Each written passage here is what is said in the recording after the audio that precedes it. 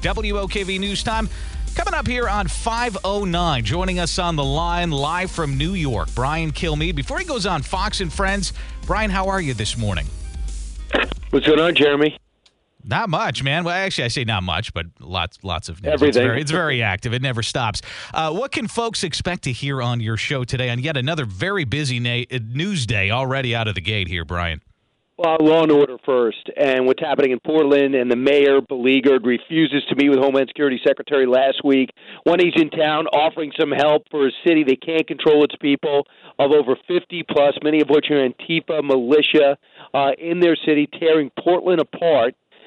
Instead, you want to make Trump the bad guy. Now he's talking truce, and we do have some sound that you'll hear from people on the side of the AP who were embedded over the weekend with the Portland federal agents and was able to see for himself that this is not a bunch of peaceful protesters. About 6 other cities have signed on to a piece of legislation, a letter, I should say, that says, hey, you know what, Donald Trump, take your troops out of here, all of which have been overrun. Places like Chicago, where murders were up 300%. So I think we're going to talk about that. We're going to talk about presidential politics, the president's newfound discipline. And Joe Biden's VP pick will certainly play a role, as well as the Barr show today in the middle of our show. You have the Attorney General. They want to grill him in the House.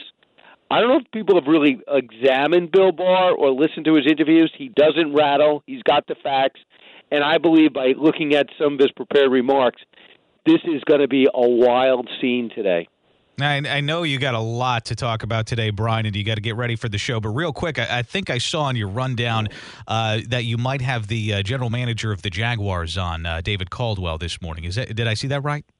Yeah, Dave's coming back, and we want to go inside the training camps. We saw what happened in baseball with Miami having to postpone a bunch of games because a bunch of their players tested positive. The Vikings have some players testing positive. We know they have the skeleton staff in for the Jaguars. I thought, let's go inside a training camp and find out what they think going in, what protocols they've done, and what is the fallback. Let's say your whole offensive line tests positive. Do you give yourself a bye that week? Are we going to expand our rosters to 80 and just play through it?